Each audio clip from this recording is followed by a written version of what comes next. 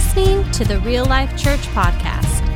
To learn more about Real Life Church, including our gathering times in Yuma, Arizona, visit us online at reallifeyuma.com.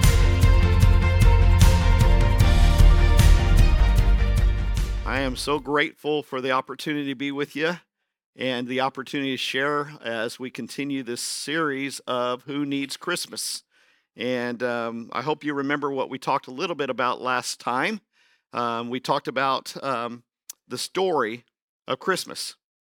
And I shared with you that the Christmas story is more believable because the story of Christmas is so remarkable.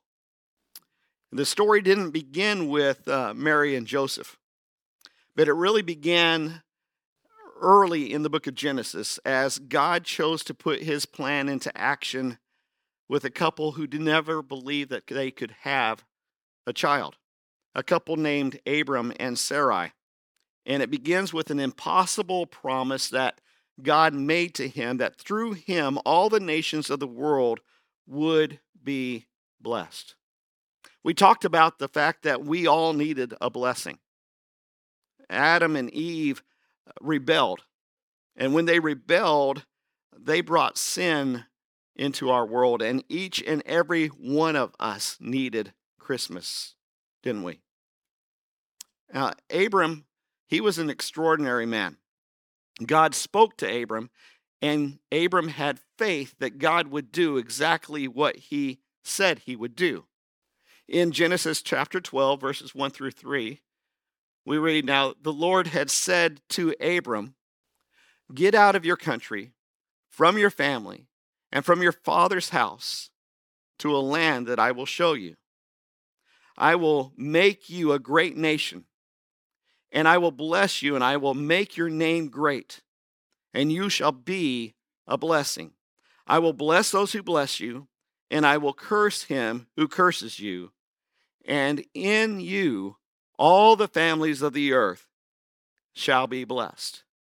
Now, we read this last week and talked a little bit about that, but I wanted to revisit it and look at a couple other scriptures.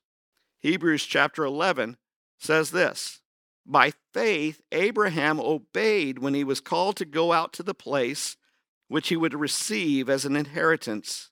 And he went out," he says, "not knowing where he was going." And then Genesis 15 verse 6 says, "And he believed in the Lord, and he accounted it to him for righteousness." Now again, Abram is an extraordinary man, but it's important to understand that Abram is just a man. He's like us, right? He's not perfect in so many ways. On his journey to go to this land that God is giving to him, he becomes fearful. He passes off Sarai, his wife, as his sister, not once, but twice. And instead of acting in faith, he acts in fear. So times he acts in faith, and times he acts without faith. And I think it's a great reminder to us that we are not good enough to get ourselves out of the mess that we're in.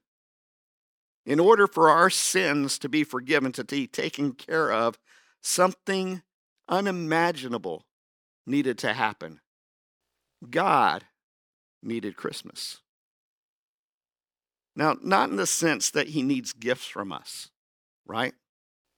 But we needed something that we could never have earned. We needed a gift. We needed forgiveness. But our sin carries consequence, doesn't it? Our sin requires death. And God, being just, doesn't just overlook sin. So he set in motion an unimaginable plan through Abram towards Christmas. Parents, have you ever been in this situation? Have you ever thought that if my teenager really knew the way I felt about them, how I have the very best interest for their lives, they would simply listen and consider my words? Instead, there's times that They look at us and they wonder if we were ever in their shoes, if we could really understand what they are going through. Sometimes there's this gap that exists between us and them, our children, that seems to be so impossible to overcome. Friends, clothing, curfew, doesn't matter, right? Anything can be this gap that we just can't understand how to communicate to them, and they can't understand why we want to just suck the fun out of their lives. But think about it. How could God fully declare his love for us? Throughout the Old Testament, God had spoken. He had provided and cared for his people. He had sent his prophets who spoke his words to the people. He delivered warnings to them. He took them out of oppression when they were being oppressed. They allowed them to face judgment when they had turned away from following after him. This gap that exists between us and our children sometimes is somewhat similar to the gap that exists between us and God. He has our best interests in mind, and there are times when we look at him and we wonder, why does he just want to suck the fun out of our lives? How can one who is omnipotent, omnipresent, omniscient, omni-everything, right? How could he really relate to us who are flesh and blood? Well, last week we had a glimpse. As we read through the scriptures, we see what God had in mind. Paul writes in Galatians chapter 4, verses 4 and 5, when the fullness of time had come, God sent forth his Son, born of a woman, born under the law, to redeem those who were under the law, that we might receive the adoption as sons. Now, Paul is the author of Galatians. He's a Pharisee. He is trained to know the scriptures, and he is trained to look for the coming Messiah. And he writes, when the fullness of time had come. Now, what made this the right time? Many have speculated several reasons for the coming of that first Christmas. First, the Romans were ruling over Israel. It made the Jews hungry for the Messiah's coming.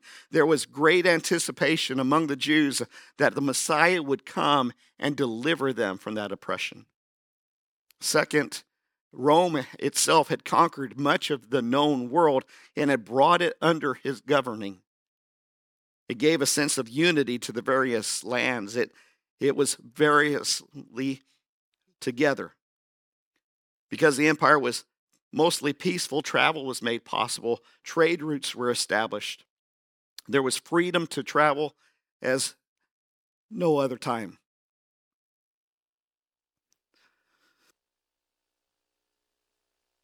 Third, there was a common language. Greek had become the trade language spoken throughout the empire, and it made it possible for them to communicate to many different people from many different language or nations with one language. And there could be more that could be said about the timing of that first Christmas. Rome was on a mission to conquer and civilize the rest of the world. Safe roads, common language, trade routes, they all opened up tremendous opportunities. And at the same time, the people experienced a failed temple. Money trumped mercy. Sacrifices could be made at the right price, where the people of God and the people that he cared for were not being cared for, but being taken advantage of by those who had been charged to care for them. The people lived in an empire that had been built on violence and in a temple sustained by corruption. It was time, when the fullness of time had come, God sent forth his Son. His Son. Why? Why not another messenger? Why not another prophet? Why not a cloud in the sky? Why God in the flesh? It says, born of a woman, born under the law. This is where that unimaginable plan gets real. Why come as a baby? He could have chosen any way in which to shown up. He could have come with great power. He could have come as a mighty king. He could have had a huge army by his side. Why would he put on flesh and show up just like we do? A helpless baby. Why be born and accountable to the law? He had given the law. Why not just be accountable to himself? Well, my friends, God, in sending his son, he ends the reign of the law and inaugurates a brand new age. The son is born fully human, fully under the law that he had given. He is with us. Paul suggests that all of us are born under the law when he says to redeem those who were under the law, that we might receive the adoption of sons. Jesus is born under the law to redeem us. That is, to remove the obstacle that existed between us and between God, between our sin and God's holiness, so that we might receive adoption. And Paul shifts that metaphor a little bit from a child being adopted to receiving the adoption is receiving the inheritance, the thing that God has set aside for us. Under Roman law, adopted children had the very same legal status, the same inheritance rights as biological children. And it's a significant thing that Paul doesn't say the Jews were biological children of God and the Gentiles were adopted children. That he says we're all adopted children. None of us have any prior claim on the Father. None of us earned a right into his presence. Our adoption is a pure gift. Jesus himself is the Son of God, the sole Son of God, sent for our reconciliation so that we might know him and be adopted into his family and to share in his inheritance. Again, we all needed a solution for our sin, right? God provides that by sending his own son to be born of Mary, to declare and demonstrate once and for all his love for us, and to provide the only way that brings us into a right relationship with the Father. How would we know where we stood with God if he had not come to stand with us?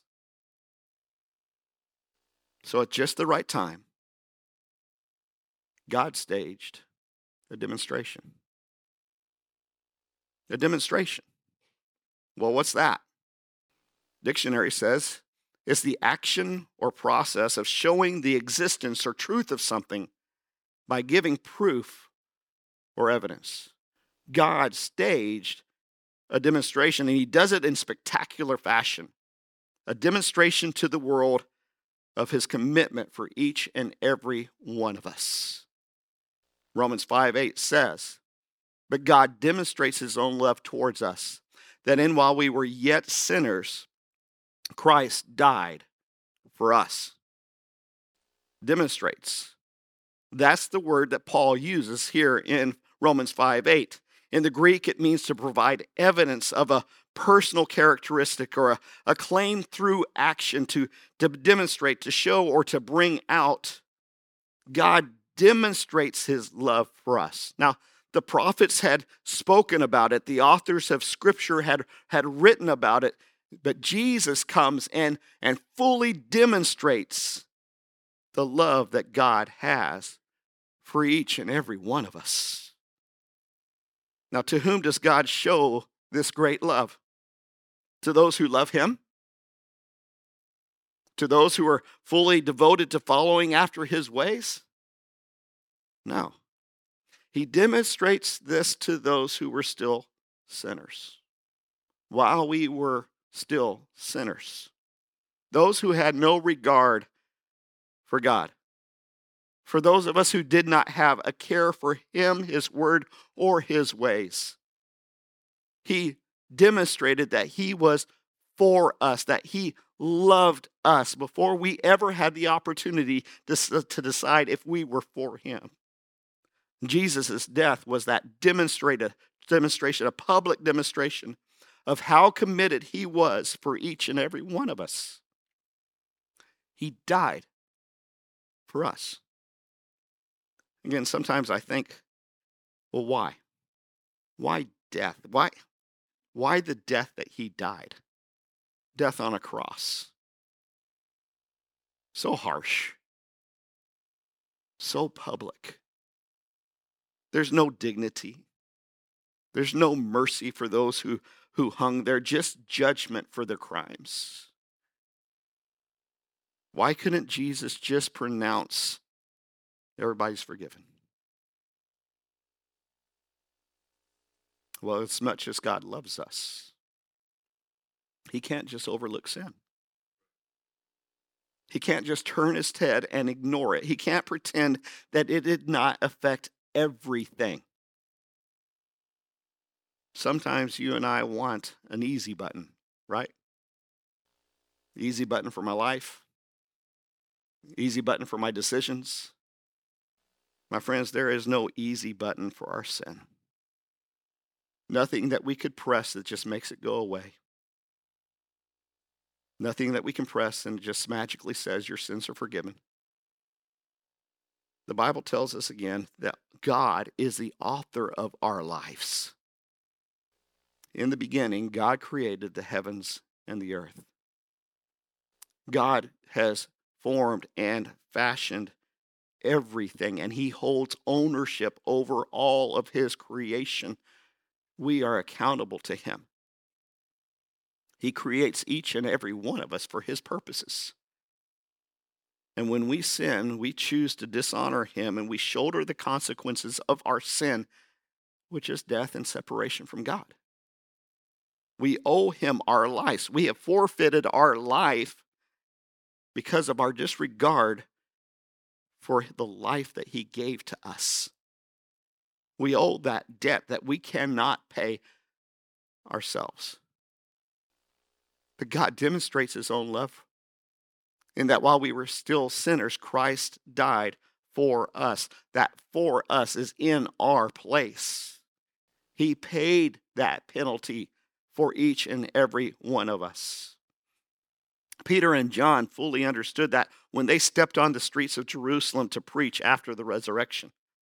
One day they had come and they had healed a lame man, and the people were marveling and they were amazed.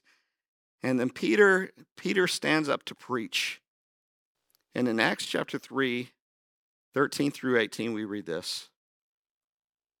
The God of Abraham, Isaac, and Jacob, the God of our fathers, glorified his servant Jesus, whom you delivered up and denied in the presence of Pilate when he was determined to let him go. Strong words. They are openly reminding the people that they are the ones who refused to have Jesus released when Pilate was so willing to do so.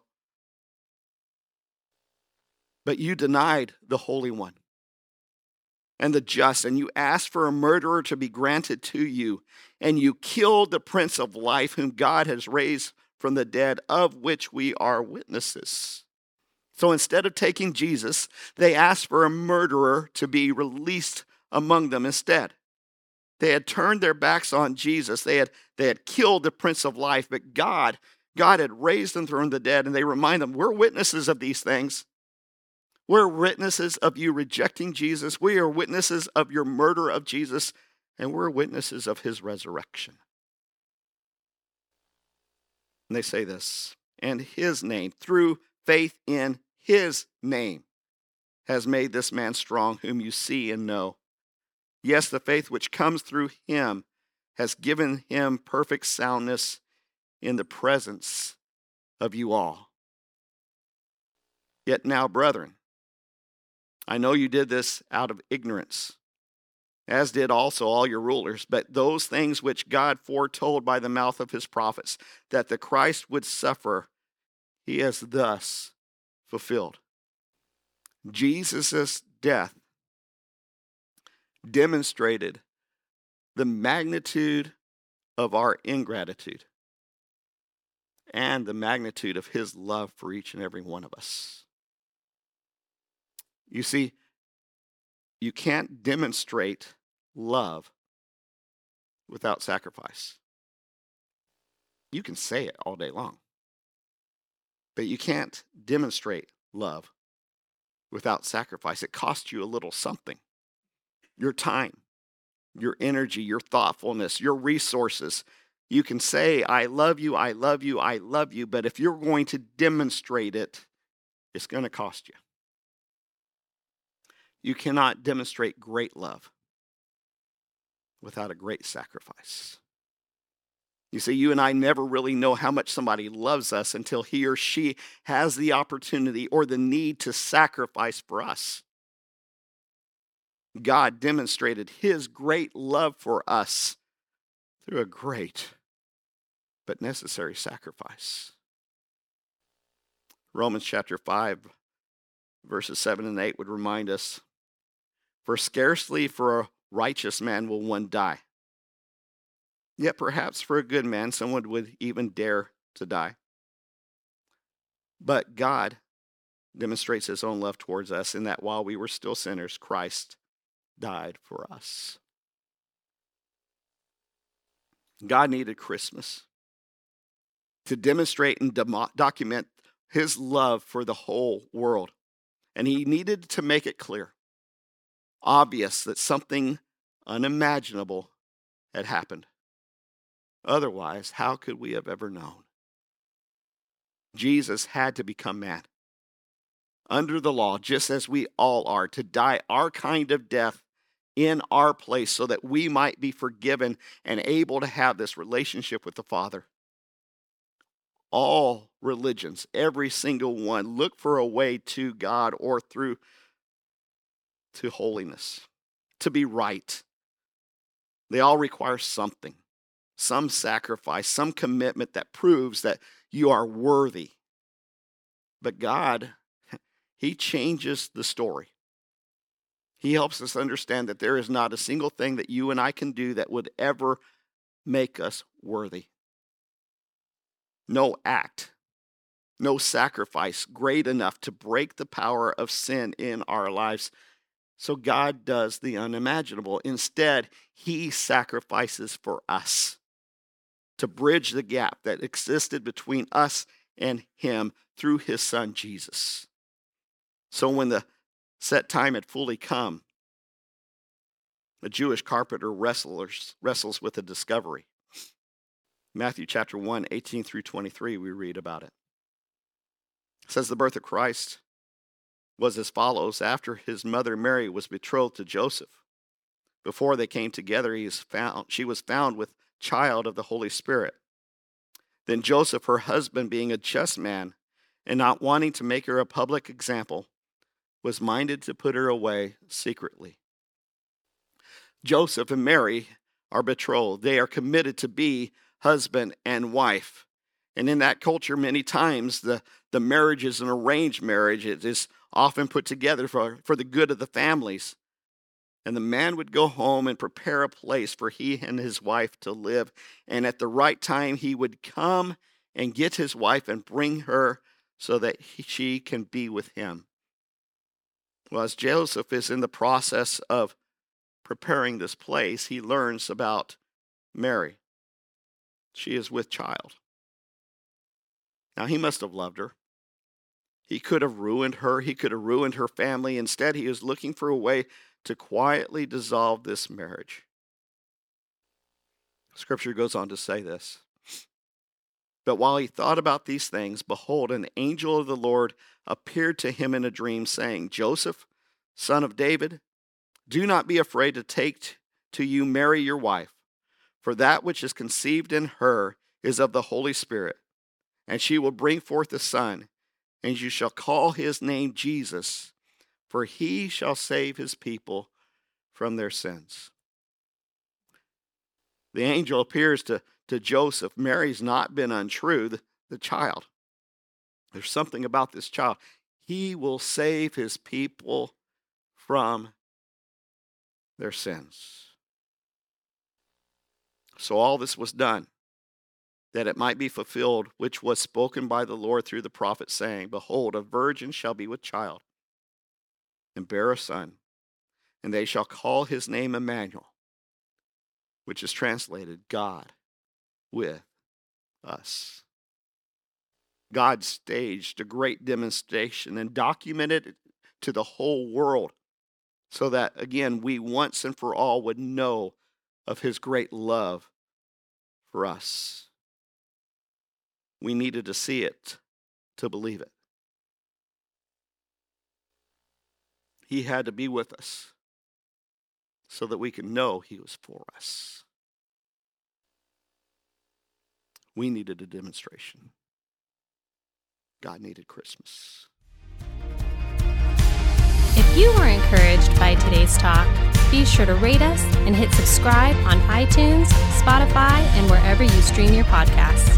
To experience other talks, videos, and live gatherings, visit us online at reallifeyuma.com or download the Real Life Church app. And again, thanks for listening to the Real Life Church podcast.